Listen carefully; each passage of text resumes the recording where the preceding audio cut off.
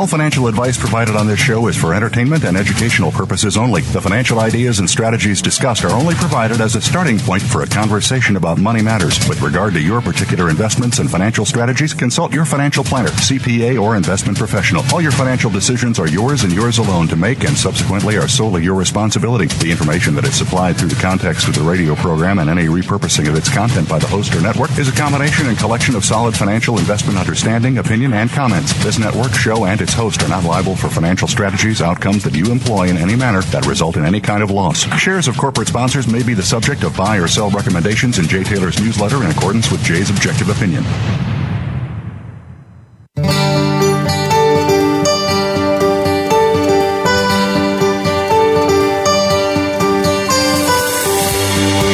Welcome to Turning Hard Times into Good Times with your host, Jay Taylor. This hour will help investors fix issues and achieve personal gain. Now, here's your host, Jay Taylor. Welcome to Turning Hard Times into Good Times. I am your host, Jay Taylor, and I'm speaking to you from New York City on this, the third day of October 2017. Before I talk to you more about today's show, I do want to remind you that I'm the author of a newsletter called Jay Taylor's Gold, Energy, and Tech Stocks, and that you can subscribe by going to miningstocks.com. miningstocks.com, or you can call our office here in New York at 718-457-1426, 718-457-1426. Call during normal working hours and someone will pick up the phone. You'll have a live body talking to you. What is an exciting opportunity right now in the junior gold sector, no doubt about it. I mean, Novo Resources, which is a sponsor of this show, we've had Dr. Henning on this show. He'll be scheduled to be on in 3 or 4 weeks from now once again. But Novo Resources has gone from something around 80 cents. It traded up to $7 today. This just 3 or 4 months ago was selling at those levels. Are they on to a major discovery? We're going to be talking to Brent Cook next week and John Kaiser, two people who have visited the project recently, and get their opinions. But it is a very exciting time in the exploration space now with gold. Maybe gold isn't on fire right now, but the gold shares, those companies that are putting money in the ground, finding gold, finding other minerals, are very exciting. Klondike Gold Corp is another one. Its price has more than doubled this year. We'll be talking to Peter Talman after the first break today. Peter Talman is the CEO of that company, and they have a very exciting project, I think also world-class exploration project that is being worked on in the Yukon, and Peter will talk to us, give us an update on that. We'd like to encourage you to continue thinking about or visiting Chen Lin's website. Chen Lin has done extremely well. He's taken $5,400 to $2.5 million over a 10-year period in an IRA account. And Chen is sharing his bits of wisdom with subscribers. So chenpicks.com if you're interested in exploring a subscription with Chen Lin. I do want to thank each of you for listening to the show, making it one of the more popular shows in the Voice America Business Channel. And I also want to invite you to continue sending along your questions and comments to questionsfortaylor@gmail.com. Questions, the number 4, Taylor@gmail.com. Also want to thank our sponsors for making the show economically viable. Our sponsors for today's show are New Range Gold Corp, Klondike Gold Corp, RN Resources, Novo Resources, and Genesis Metals Corp. I've titled today's show, The Dollar's Future and Yours. Are you ready for a brave new world? James Rickards, Michael Oliver is back today, thank God for that, and Peter Talman, as I noted, will be on with us after the first commercial break. In 1971, Richard Nixon detached gold from the dollar and through diplomacy and military might created dollar hegemony. Foreign wars and socialism could now be paid for via the dollar printing press, and politicians wouldn't have to be at all honest and tell the American people that they would actually have to pay for wars and socialism. No, they could be done and carried out without charge. One of the repercussions of going off the gold standard then was that the United States could print pieces of money, pieces of paper to buy up the world's goods, which of course resulted in a chronic trade deficit for the United States and a loss of manufacturing jobs that previously provided income and upward mobility for the middle class. Self-serving politicians argued that endless trade deficits were immaterial because the United States exceptionalism allowed America to do whatever it wanted. Furthermore, given the arrogance of our leaders, they suggested to the rest of the world that our endless and murderous wars and regime changes are actually good for the masses of people who occupy those countries with cultures that are different from our own. No, we're going to make them in our own image, they said. As Hillary Clinton said after she toppled Gaddafi, we want democracy, but we want our kind of democracy, meaning that we want to control you, That statement has many Americans scratching their heads these days. What is good these days about American democracy, some wonder? In any event, whenever foreign leaders refuse to accept dollars for commerce, as Saddam Hussein and Muammar Gaddafi found out, the U.S. uses its military might and CIA for regime changes.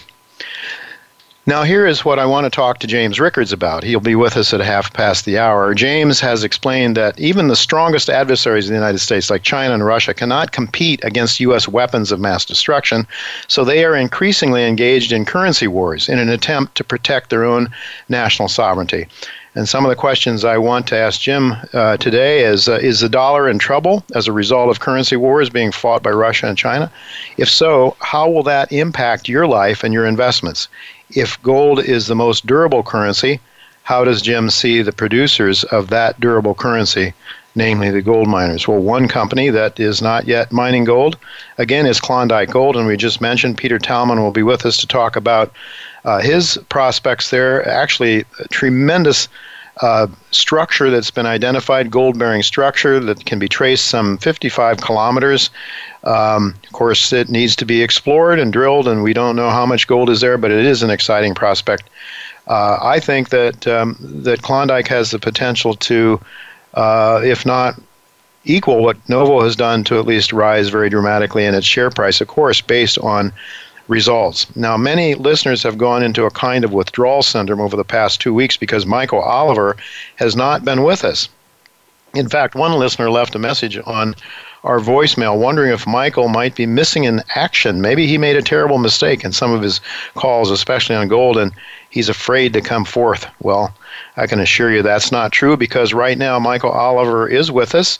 So for those of you who are really suffering Oliver withdrawal syndromes, I would suggest that you might consider subscribing to his letter, and you can do that by going to olivermsa.com, olivermsa.com. Thanks for joining me, Michael.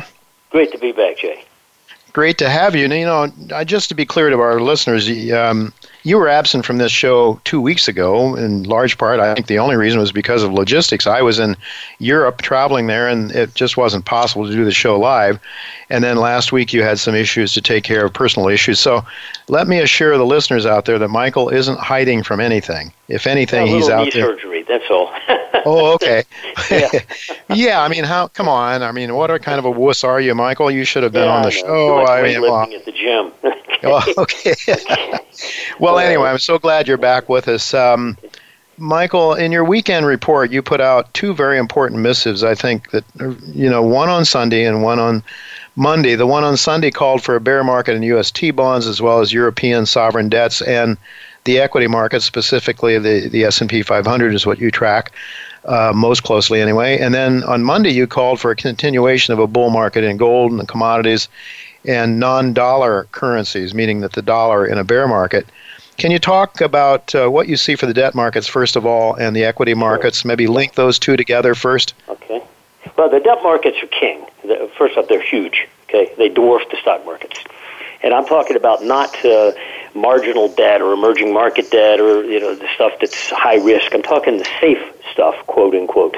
U.S. Treasury bonds, notes, German bunds, Japanese government bonds. These are the things that went to zero yield. Well, we didn't. Our notes got down to 1% or so, and T-bonds got down to about 2% yield. But the Germans and the Japanese took their rates below zero. This is insanity. It's fantasy land. But they kept them there a long time. And whenever you distort something a long time, it creates fundamental distortions that are almost immeasurable because the ramifications are dispersed throughout the economy. And they later come home to roost. So the longer the fantasy land, the deeper, the worse the swing back is when it finally comes undone. So, but technically speaking, technically, when we look at annual momentum of the German bunds, Japanese government bonds, and the U.S. T-bonds, I already see large evidence of a bear trend emerging. There's some residual evidence left, but I say residual is very close to happening. It's decimals away.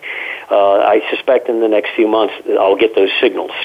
If the debt markets start to break down, meaning yields start to rise, I think that will be reflective of the emergent commodity uprising that is underway It's underway in such a way that it confuses people. It's slow, it's arduous, it's overlapping, like the gold market's been. Put it in context. Gold had a big sell-off, admittedly, in late 2016, from the 1300s down to the low 1100s. But that made a higher low. It did not go back to 1050. And then it turned up and rushed to within $20 of last year's price high about a month ago. So it got close to the high.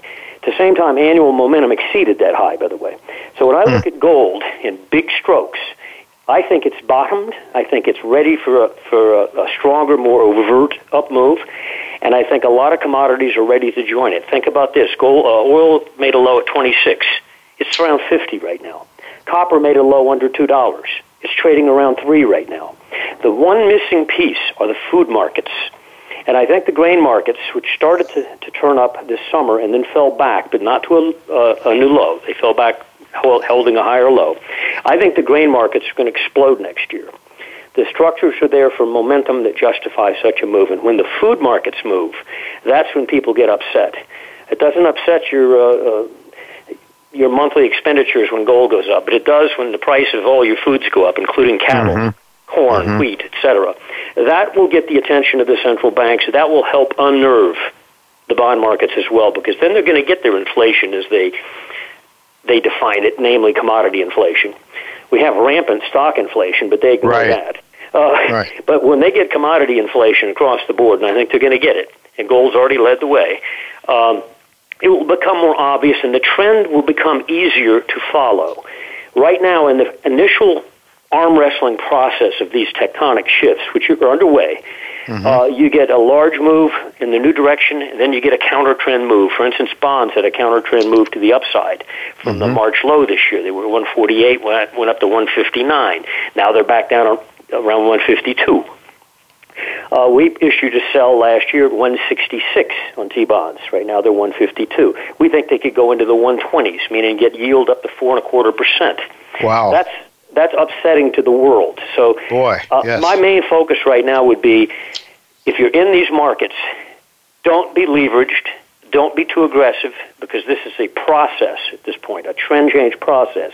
And those almost invariably involve arm wrestling action, where you get some gains, and you give it back, then you get some more gains, and you give it back, and then finally you'll get a rush.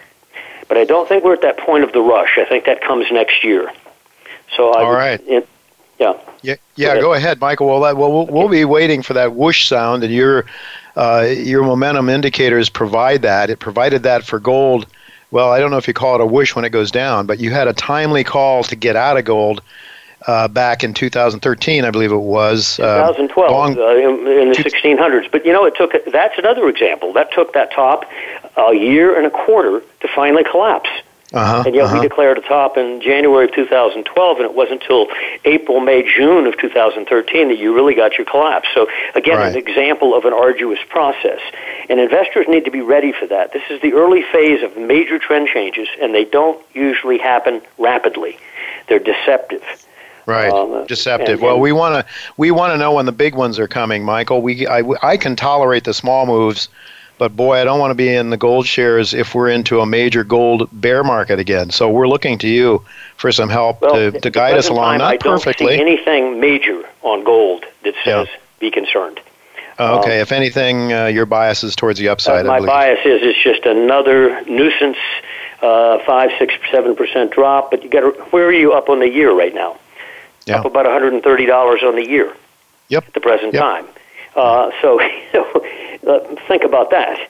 So put those things in context. Anyway, 2018 is going to be a hell of a year. I'm put it that way. Okay, it should be a very interesting year. I hope that we can have you back constantly through 2015. Michael, you're such an encouragement to me. You've been very helpful to my listeners. They actually suffer withdrawal symptoms when you're not on with me. So thanks so much for alleviating their pain and mine. And we'll look to talk to you again next week, hopefully. Thank you, Jay. All right, folks. Well, we do have to go to break, but when we come back, Peter Talman will be with me to talk about Klondike Gold and their resources, their exploration project there in the Klondike, some 55-kilometer-long structure that they're looking at. Very exciting project, so don't go away. We'll be right back with Peter Talman.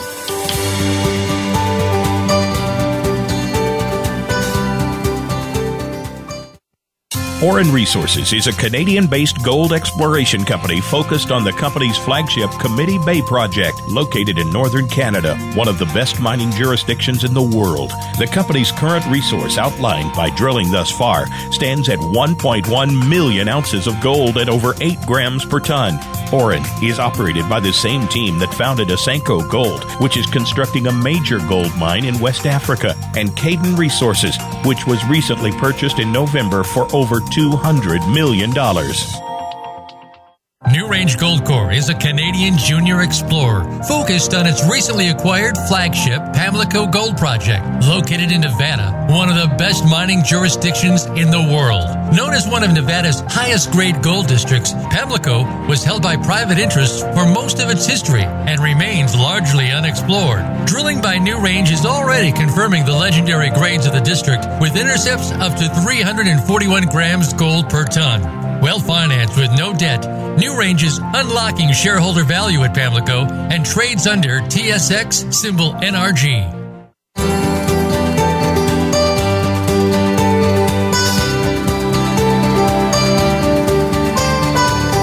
You're listening to Turning Hard Times into Good Times with your host, Jay Taylor. If you have a question or comment about today's show, Jay would love to hear from you at 1-866-472-5790. That's 1-866-472-5790. You can also send an email to questionsfortaylor@gmail.com. That's questions, the number 4, Taylor@gmail.com. Now, back to our program. Welcome back to Turning Hard Times into Good Times. I'm your host, Jay Taylor, and I'm really pleased to have with me once again Peter Talman. He is the president and CEO and a director of Klondike Gold Corp. He's had an extensive experience as an exploration geologist, over 35 years, in fact, and he's worked in Canada, Chile, Mexico, and Australia. He's been on this show a number of times before, and as the president for Klondike Gold, Klondike is a favorite personal pick of my own. Also, it is a recommendation in my newsletter, and Klondike is also a sponsor to this radio show. Thanks for joining me again, Peter. Good afternoon, Jay. Good to have you with me. You know, I just should tell our listeners that your stock trades in Canada under the symbol KG. You can buy it down here in the States, as I have, under the symbol KDKGF. 90 million shares, more or less, outstanding, around 42 cents Canadian, 34 cents U.S. recently. That's the price I've seen. Giving a market cap around U.S. $30 million, certainly not a very large market cap compared to some of the other stocks that I'm looking at, but that's good. That's good because I think your company has a huge amount of potential. So I'd like to explore that with you, Peter. You know, you're looking for the hard rock source or feeder of some 20 million ounces of gold that's been mined in the creeks and streams in the great Klondike placer mining region, and your company has a huge district scale claims that are actually, I think, something like 55 square kilometers. Before you became involved with this project, you know, a few years back, I remember people saying, well, you know, probably most, if not all, the gold that came from the mountains around has eroded away, but your exploration efforts have suggested that's certainly not the case. As much as possible in layman's terms, tell us why you think there's an awful lot of gold yet to be found and hopefully mined someday from your project in the Yukon. Well, I guess the work that we've done the last 3 years, I'm comfortable in saying now that we have definitively discovered some of the sources of the Klondike alluvial placer gold. And I can directly account Bonanza Creek was the original discovery and has produced 4 million ounces of gold over the last 120 years, and we're drilling on the ridge above Bonanza Creek and have discovered gold that has certainly been eroded off the hillside and is now sitting down in Bonanza Creek that has been mined or is still waiting to be mined. And the same, that the Lone Star zone that we've been testing outcrops in a little gulch called Victoria Gulch, over about 200 meters of strike length, and Victoria Gulch is a tributary to Bonanza, has produced 1 million ounces in this little crack of a gulch over the last 120 years as well, and that gold is coming directly out of the bedrock in the creek, which is our Lone Star zone. So I've also figured out a model for how all of the gold in the Klondike has gotten into the local creeks, and we're actively prospecting for the local sources of all that gold. So I'm hoping by the end of next year, I'll be able to explain nearly all of the 20 million ounces of alluvial placer. All right. Well, I think your focus has mostly been towards the northern end of this huge, I think, sort of 55-kilometer long structure. Actually, Jay, you said it's 527 square kilometers. 527. 10 times what you think. Oh, yeah. yes, 527 square kilometers. The distance from the northern, let's say, the Lone Star, which is a target to the northwest, down to the Gold Run, which is in the southeast, is 55 kilometers apart, right? Something That's correct, yep. Huge.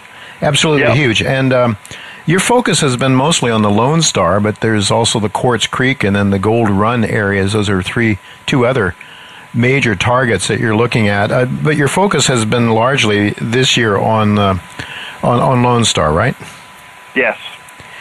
Yeah, well, what about the other two? You're going to be doing something with those next year, the following year? How soon can you get to those? Well, we just, point of fact, I was just down to Gold Run 2 days ago.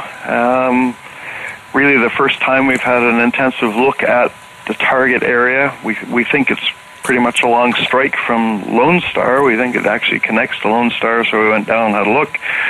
Found visible gold in quartz veins in outcrop, and a widespread area of quartz veining that looks like it carries gold. We still have yet, it's going to take 6 weeks or so to get assays from it, but also identified a thrust fault that undercuts the area and an extensional fault that seems to be associated with the gold-bearing quartz veins, which is exactly the same geology and same structural situation as what we find 55 kilometers to the north at Lone Star.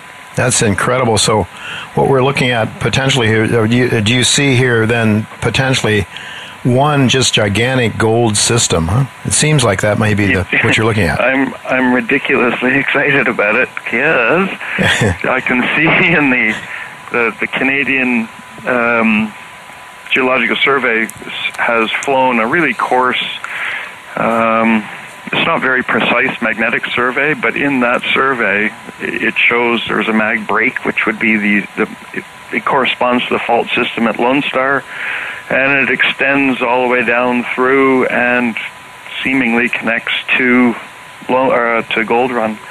So if that's the case, then we have gold at the top in Lone Star, 55 kilometers away. We have gold at Gold Run, connected by the same fault. And right in the middle of it is our third target, Quartz Creek, which is a 20 square kilometer gold and soil anomaly. That's about all we know about it now, but it's bang on the middle, right where this fault would come. So, yeah, I mean, it looks like we have been looking for the mineralized event. What put all the alluvial gold into all the creeks only in the Klondike district? And this would account for it. So, yeah, I think we're onto something. Well, it sure seems so. I mean, one of the disadvantages that you have from my perspective as an investor, it's both a disadvantage, but it's also ultimately a huge advantage, and that is the size of this target. I mean, as you said before we went on the show, you guys are still in the learning process in terms of the structural controls, where to drill, and so it takes time, and investors sometimes become a bit impatient. I mean, my subscribers will remember a company called Novo Resources that we stayed with for 4 or 5 years, and finally the big payday has come. I have little doubt that that's going to happen for your company as well, Peter. But talk to us a little bit about. Let's just look at the Lone Star. Then, if I'm correct, I believe you have some of the structural controls, or at least the plumbing that provided the liquids and the fluids that deposited the gold. You've got the Bonanza Fault, which is the major one, I believe, but there's also what is it called, the Nugget Fault and the El Dorado Fault that are 3 parallel faults that are on the Lone Star. Give us some sense of how far apart are those, and how important are they in terms, from your understanding at the present, in terms of the structural controls or the gold that's hosted there? Well, yeah, you're right. We have 3 gold-bearing faults: Bonanza Fault, which is the one we've been focusing on, but also the ones that we started with in 2015 and 2016, Nugget Fault and El Dorado as well. And they're about 1.5 kilometers apart. Each of them are gold mineralized. One of the things we just completed, so last Thursday, we had a news release where we announced that on the Bonanza Fault, we've now tested in wildcat holes, so long step-outs. We've tested Bonanza for 4 kilometers in strike length. Not coincidentally, we've now tested Nugget for 4 kilometers in strike length, and we're trying to do that to El Dorado, and we'll probably get to about 2 kilometers, and it'll be time to pack it in. But the idea is there's 3 mineralized structures. We see them in mag. They go at least 7 kilometers in length each, and that's to the limit of our mag's coverage to the southwest, to the southeast, which is running towards Gold Run. And again, we're trying to learn structural controls. We know that there's the individual rock types express gold differently or take it up differently, and we're trying to figure that out, as you say, as quickly as possible. It's a concern for us as management too. We have so many targets and so much ground now that we think is prospective and does demonstrably have gold in it. We just don't know how much. So it's going to take a lot of drilling and a lot of figuring out. Well, you're doing some drilling now. You just announced 4 drill holes, and you've got a bunch more coming. I think we're going to have news flow from this year's work all the way up through, January or so. We'll be learning, and you'll be learning as the chief geologist, and understanding and gaining more understanding about this project. But how long? How about the news flow? What can investors expect to learn from you over the next few months? Well, we'll be, as you say, we'll be releasing individual drill holes probably into the end of January, as it looks right now. That in part is the labs in Western Canada have been really busy this year with a bunch of different discoveries, and so all of them are backed up. I'm starting to see that clear, but that's okay. And then because we added the second drill, we didn't add staff, and so we have about 30 drill holes on deck right now that have been quick logged, but still have to be logged and then sampled, and then you submit the assays. So late January, I would guess we're still announcing raw results. In February, we're going to start announcing the compilation results of, hey, we thought about it, and here's what's going on. And I can see, well, I would love to be able to discuss it now. I can see some stuff that's really positive, but we need more assays and data to say, yes, that's going on. I think there's multiple zones even within the individual faults. So I think there's lots of prospectivity. Anyway, by the end of February, early March, we'll announce for sure that we're going to have a $4 million budget, which doubles the work that we did this year. We've already raised the money. We have it it's already allocated for exploration, primarily drilling. And that'll still leave us at the end of 2018 with $4 million for 2019. So, coming soon, news releases, then our news releases on drill assays, then a compilation, which I think that's what really everybody should look forward to, February and March, which is the potential. Here it is, put out on paper. If we can connect Lone Star to Gold Run, there's a 55-kilometer long gold mineralized structure. Amazing. With a big target in the middle. And then on Lone Star itself, or in the El Dorado Bonanza area, we have 3 faults that each have at least 4 kilometers of gold mineralization on them, demonstrated in drill holes. And here's here's what we're going to go do. We're going to drag 2 drills in, drill at least 15,000 meters of core next year. And I can already see, based on the few results that we have from this year's drilling, where to go next year. And I was telling the drillers this morning, the first 20 holes are going to be right beside gold intervals that have hit, and that's going to be the program for the summer. Mm-hmm. So we'll expect some good results, hopefully. Yeah. Yes. Likely. I mean, it's, Peter, the thing is, I think one of the things that I'd like my listeners to realize is that it's the size of this project is one of the reasons that maybe, if you had a smaller target, you could sort of zero in on some really high-grade sections, perhaps, and drill into those, and the market would get all excited and everything. And I'm sure you're going to come up with some, you have come up with some pretty darn good drill holes in the past. Nothing from these first 4 I would say are, the kind that are going to shock the market and get people really excited. But this is a big project that has, I think, ultimately the potential to be huge and something that's going to attract, I expect will attract with success major mining companies. And I imagine some of them I imagine you're on the radar screen already of some of those majors. I know we're on the radar screen of 2 of them, yes. Yeah. Part of this is, and as you say, to back up a bit, the results were okay, and I think the results will be all over the map in terms of assays, but we're directly outside of Dawson, so the substation for power is 20 kilometers away along a road, so it costs nothing to electrify a plant if we wanted to. Sure. And the other aspect is something that I haven't really released, but the stats from our assaying. So it's a qualitative thing, but it would appear that the gold is coarse, and we can recover it on a coarse screen, like most of it, the majority of it. So I think it's a simple process. The point is, it's not microscopic gold, which would require cyanide or something. Yeah. We could potentially screen it, and if that's the case, not only do we have super low capital costs, prospectively dreaming a lot, sure, but I don't think the operating costs would be that much either. Yeah, well, go ahead. So we don't need fantastically high grades here, although we have them in places.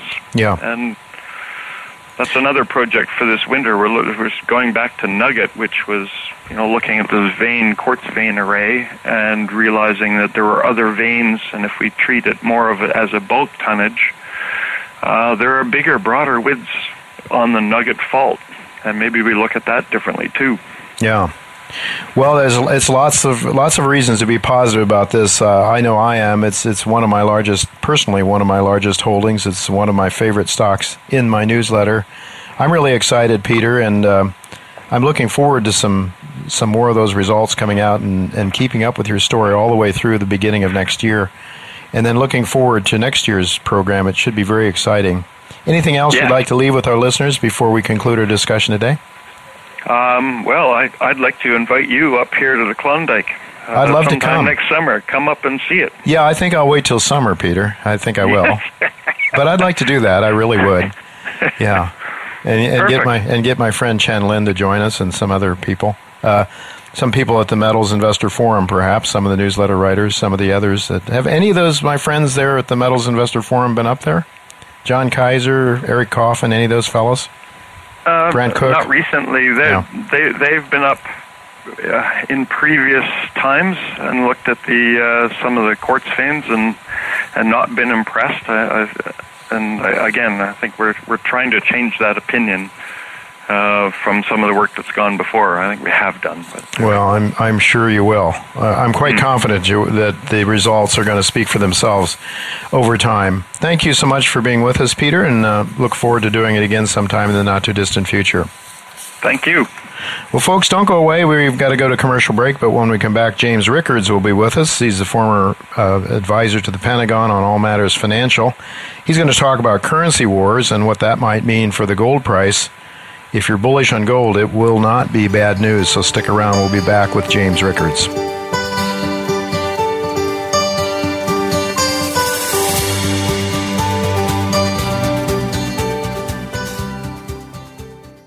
Novo Resources focuses on the exploration and development of gold projects. Its flagship asset is the Beaton's Creek Gold Project in Western Australia, where it is currently upgrading and expanding on its resources to produce an economic study in Q3 2017, followed by construction in Q1 2018. Novo enjoys a strong balance sheet and supportive shareholder support from the likes of Eric Sprott and Newmont Mining. It trades in Canada and the U.S. under the symbols NVO and NSRPF, respectively. A gold rush has begun. Recently, 3 of the largest gold mining companies announced strategic acquisitions in the Yukon territories. Ahead of them was a group who had already consolidated the key claims covering the historic Klondike Gold Rush into one company, aptly named Klondike Gold Corp. Led by a team of accomplished geoscientists, the company is steadily advancing exploration to reveal the rich source of all that gold. The hunt for the next major discovery is well underway, and Klondike Gold's shareholders are strategically positioned. Stay ahead of the majors and follow KlondikeGoldCorp.com.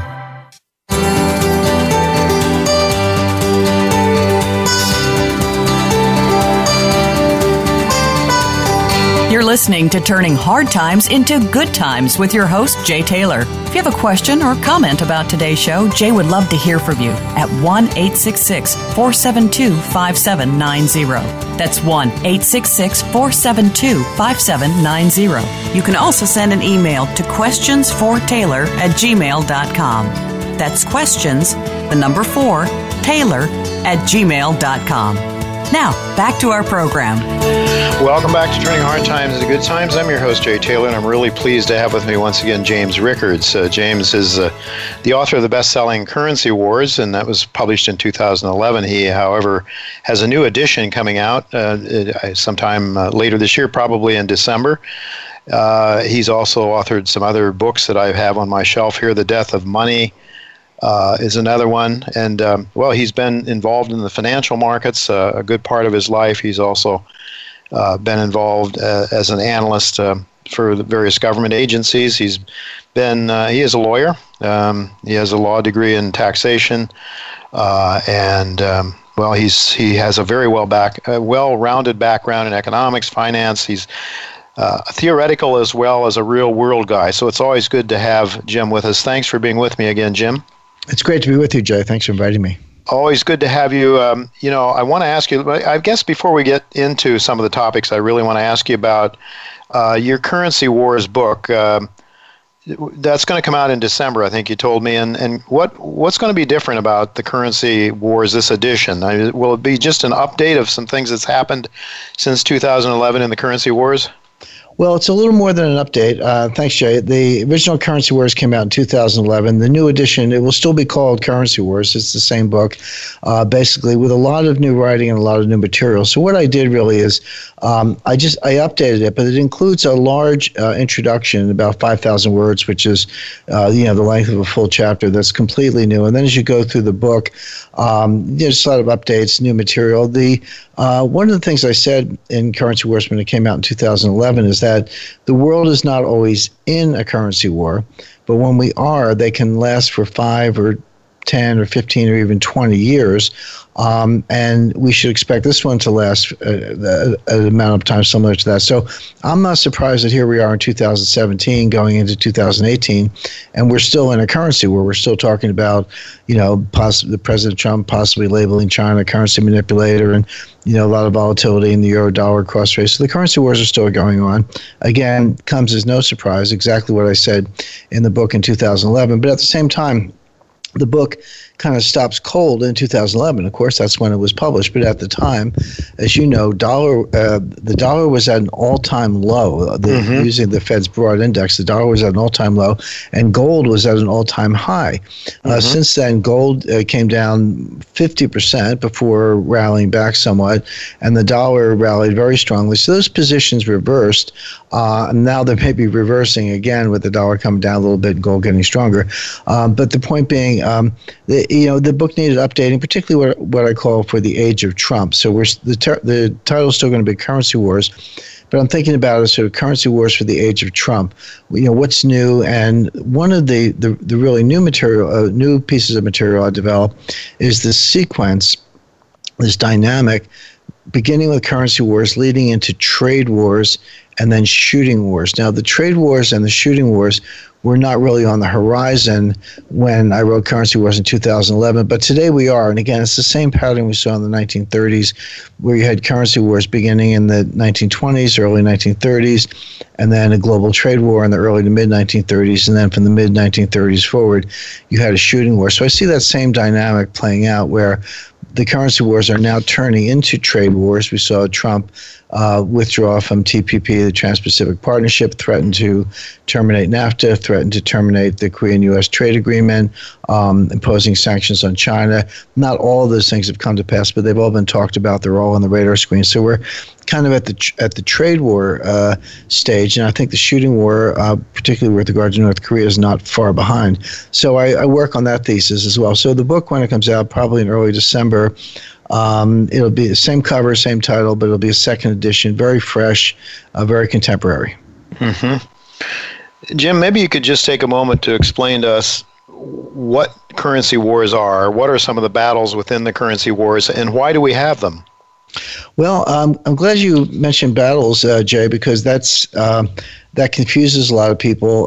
In a real war, it's not all fighting all the time. You have intense fighting punctuated. Then there are periods of rest and regrouping, and then new battles break out. So in World War II, you had the D-Day invasion and the Battle of the Bulge, but there were relatively quiet periods in between. Same thing in a currency war. We've been in a currency war since 2011, and you'll see something like the extremely weak euro in late 2015, where the euro was down to kind of 105 and almost 103, going to par, which it didn't. I didn't think it would, but a lot of people were expecting that, and people were accusing. They were saying, "Oh, there's a new currency war," and I kept making the point, well, it's not a new currency war; it's the same currency war. This is just a new battle. Now, the thing that causes currency wars, it arises from a situation of too much debt and not enough growth. So too much debt, not enough growth. Exactly the situation we find ourselves in today, and that the world found itself in 1919 after World War I with the Versailles Treaty, when there was unpayable debt and insufficient growth, and that's when Currency War I broke out. But normally when you have enough growth, large countries like the United States don't really care about the exchange rate. If we have sufficient growth and debt's under control and some country wants to devalue against the dollar, nobody cares. But when you don't have enough growth, devaluation is a way to steal growth from your trading partners. You cheapen your currency, that helps your exports, creates export-related jobs, makes imports more expensive, so that it helps your balance of trade surplus, which helps your growth. And so it's just a way of stealing growth from your trading partners. Unfortunately, it doesn't work. The reason it doesn't work is because of retaliation. Somebody devalues against you, you turn around and devalue against them, they do it again, you do it again. It's a race to the bottom. Nobody's any further ahead. So we're in that situation today where there's too much debt, not enough growth. We've also seen these tit-for-tat devaluations where I've tracked 7 moves of 20% or more in the euro-US dollar cross rate in both directions. From the euro went from $1.60 down to $1.20, then back up to $1.40, and then down to $1.05, and now it's back up to around $1.20. I mean, these are currency wars with a vengeance, but it makes the point that, is the euro getting weaker or stronger? Is the dollar getting weaker or stronger? Well, both things are happening at once. It's just like two kids on a seesaw, one's up and the other's down. And it goes back and forth, but nobody's any further ahead at the end of the day. And then that's when people are tempted into trade wars. They go, well, put some tariffs on, but those don't work either. And then a war breaks out. That actually does work. There's good evidence that actual warfare does destroy enough wealth that it helps wipes out debt because it wipes out debtors, and helps growth on a going forward basis because you've done so much destruction. So debt is destroyed, and therefore you can start over again. Is that the idea? Exactly. And it's like a debt forgiveness helps too. But I mean, we have to kill a bunch of people first, I guess, to make it happen. Well, if you wipe out a country, you wipe out the debt, and then again you can start over. Oh, God help us. Well, I suppose that's where we're at, Jim. I mean, it seems like there's constant wars. Yeah, I mean, one of the ideas that I got from you before was one of the reasons that countries like China and Russia and others, they are engaging in currency wars as well against the dollar, right? And one of the ideas that I got from you was that they had to fight in that manner because they certainly couldn't win in a conventional war. So what I'm hearing you saying is that we're moving towards some sort of a trade war, which then is, in essence, it's a declaration of war, I guess, when you decide not to trade with other, you blockade or you keep other countries' goods from coming in. And that's kind of an aggressive act itself, isn't it?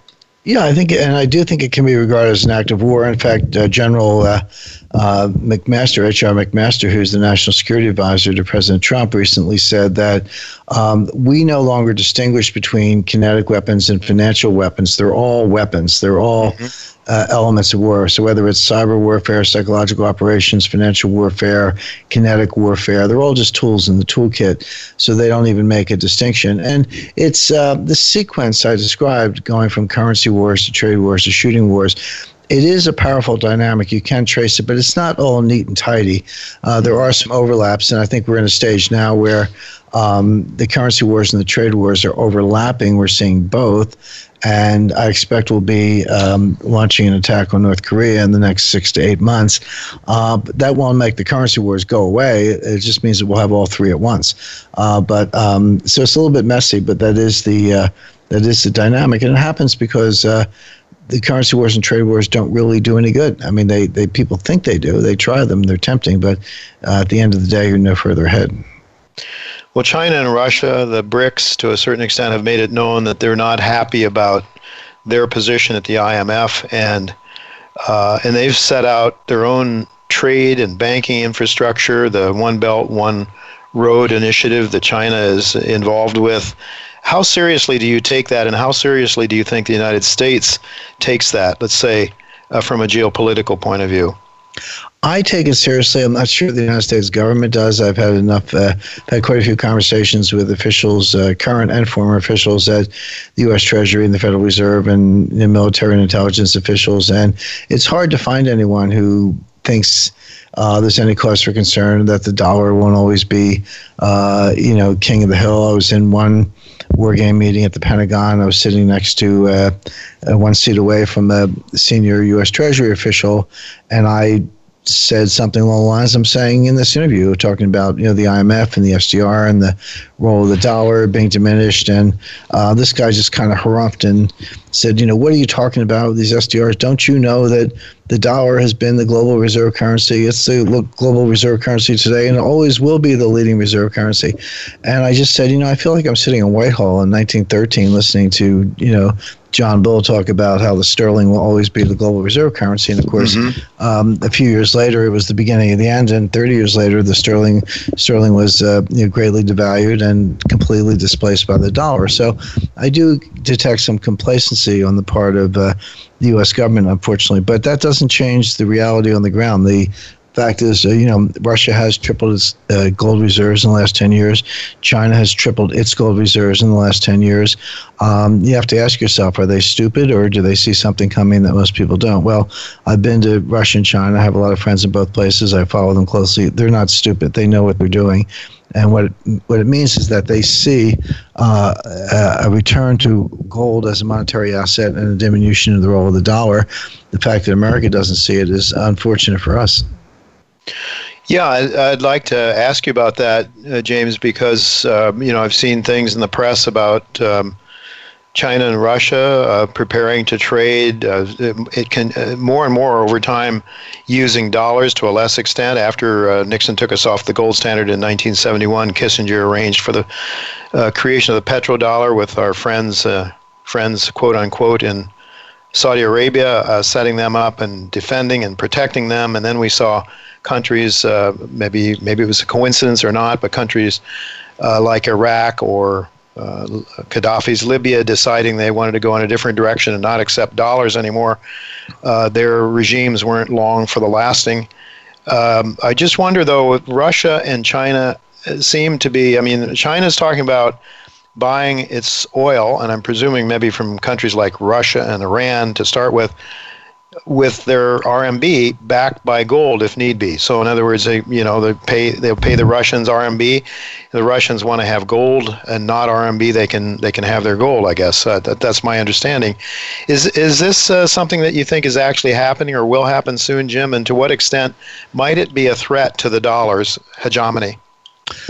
It is happening. It's happening now, and I think it's a very serious threat. I think it's the beginning of the end of the petrodollar. Now, the petrodollar, I'm sure a lot of listeners are familiar, was sort of invented or imposed, I think is a better word, by Henry Kissinger and others in 1974. It was Henry Kissinger. William Simon was Secretary of the Treasury at the time. His deputy was a guy named Jerry Parsky. Kissinger's deputy national security advisor was someone named Helmut Sonnenfeld. Helmut was also from Germany. He was known as Kissinger's Kissinger. Kissinger was a big brain, and Helmut Sonnenfeld was the big brain behind Kissinger.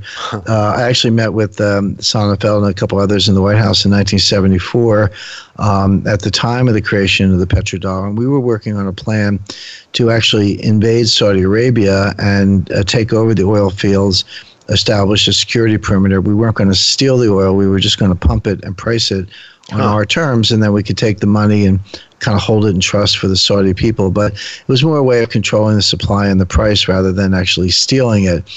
Fortunately, that plan never went forward, but it served a purpose. It was a threat. It was a carrot and stick approach, or a kind of good cop, bad cop routine. So what Kissinger and Parsky did, and Bill Simon, they said to the Saudis, look, we want you to price oil in dollars. We want you to accept dollars for oil. Implicitly, if you don't, there's this other group over here. They're ready to invade, take over your oil fields. Mm-hmm. So like I say, it was a threat, but the Saudis agreed to the petrodollar deal. And the way it worked was that they sold us oil. We paid them dollars. They then took the dollars and put it into the U.S. banks, Citibank and the Chase Bank at the time. I actually worked for Citibank for 10 years, not long after the incident I described. I worked there from the late 70s to the mid-'80s. But then Citibank would take the money and lend it to places like Chile and Mexico and Argentina and Brazil, and then they could buy machinery and equipment from the United States, and we would earn the dollars back and then use those to buy the oil. So it was just a way of lubricating the system, getting the money merry-go-round up and running again after the severe recession, market collapse, and oil embargo of 1974. And it worked brilliantly. And besides which, once you price oil in dollars, everybody needs oil. That means everybody needs dollars because you need the dollars to buy the oil. So that put a floor under the dollar and made it the global reserve currency it is today. It already was, but that really strengthened the dollar and really solidified its position after the end of the Bretton Woods gold standard. So that worked fine for 40 years. And now here we are, and we're seeing that undone. And the particular initiative you mentioned, so China is saying, look, we're the world's largest oil importer. So they're saying to Russia and Saudi Arabia and others, we would like you to sell us oil in yuan, the same way the United States said we'd like you to sell us oil in dollars. But so if you're Russia and you're an oil exporter, you're like, well, okay, but what am I going to do with the yuan? I mean, there's not a big yuan market. There's not a lot of things I can invest in, et cetera. And China says, no problem. You can take the yuan that you get from us and sell it spot for gold on the Shanghai Gold Exchange. Now you got gold. And if you said, well, yeah, but gold's volatile, in euros and yen and dollars, it's up and down. It's like, okay, no problem. You can hedge the gold on the Shanghai Futures Exchange. So you need to take three contracts. You need the oil yuan contract, you need the yuan gold contract on the Shanghai Gold Exchange, and then the gold futures contract on the Shanghai Futures Exchange. But if you put it all together, stitch it together with straight-through processing, in effect, the seller can get hard currency if they want, or gold if they want. But what China accomplishes is you establish a yuan benchmark price for oil, and you get people used to the idea of accepting yuan for oil. That's the beginning of the end of the petrodollar. It doesn't happen overnight. I'm not saying the dollar, goes to zero overnight. What I'm saying is that it's a slow, steady drip, drip, drip erosion. So combine what we just said with the acquisition of gold by Russia and China, and then throw distributed ledger technology and cryptocurrencies into the mix, and you've got a kind of pretty toxic formula for the dollar. Yeah, it's very interesting. Well, I can't help but wonder how the United States would take it if Saudi Arabia started selling their oil to China for renminbi or gold. Well, China's their biggest customer. With the Saudi does not sell most of their oil to the U.S. We actually the U.S. is a competitor. We're an oil exporter now because of fracking and some other developments. So I think Saudi has to sort of be nice to their customers. Interesting. It's really fascinating stuff, James. I just have to wonder if, let's say the dollars. So you don't think, what is your outlook on the dollar right now? Just with a couple of minutes left, what do you think about the dollar, and how soon might we see? I mean, we're looking at a weaker dollar now. Is this just a blip, or do you think we might be in for some more weakness in the dollar? And if so, how soon do you think this dollar hegemony will end? Well, the currency wars are alive and well, and you're right. Over most of 2016, the dollar was getting weaker, but very recently, meaning from the middle of September until early October, the dollar is getting a lot stronger. That's because the market has taken the view that the Fed's going to raise interest rates in December. The Fed's in a tightening mode, and they started this QT, quantitative tightening, balance sheet normalization. So all this is making the dollar a lot stronger, and the euro is down from 120 to 117. I expect that will reverse pretty violently. And suddenly, as we get closer to December and it becomes apparent that the Fed cannot raise interest rates, which is my forecast, based on disinflation, which is kind of the Fed's worst nightmare. So I think the market, I hate to say the market's right or wrong. The market is what it is, and nobody wants to stand in front of a moving train. Right. But my expectation is the market will get a wake-up call. We'll see the Fed's not going to raise rates.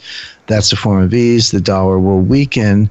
But this is kind of the normal day-to-day back and forth of the currency wars. But the bigger picture you're talking about, Jay, it's not that the dollar will go away. Yeah. We'll still have dollars, but it'll be like Mexican pesos. It'll be a local currency you use while you're in the United States, but it won't be the global benchmark. That may happen faster than we think. Yeah. Not overnight. It's not like we go to bed and wake up and the dollar's gone. But with these developments in the SDR and gold and the distributed ledger technology, it could happen faster than we think. All right, Jim, 30 seconds. How can people buy your book when it comes out in December? Where can they buy it? Thank you. The best place is Amazon. It's available in your local bookstores. It'll have a badge on it. So make sure if you're interested in the new one, if you already have the existing one, make sure you're getting the new edition. But there'll be something to indicate that. But Amazon's a good place to do it.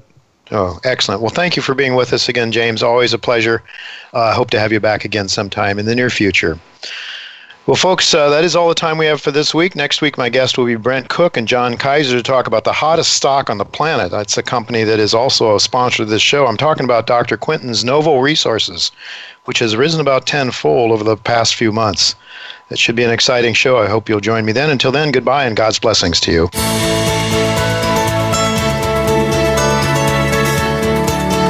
Thank you again for listening to Turning Hard Times into Good Times with Jay Taylor. Please join us again next Tuesday at noon Pacific Time, 3 p.m. Eastern Time on the Voice America Business Channel.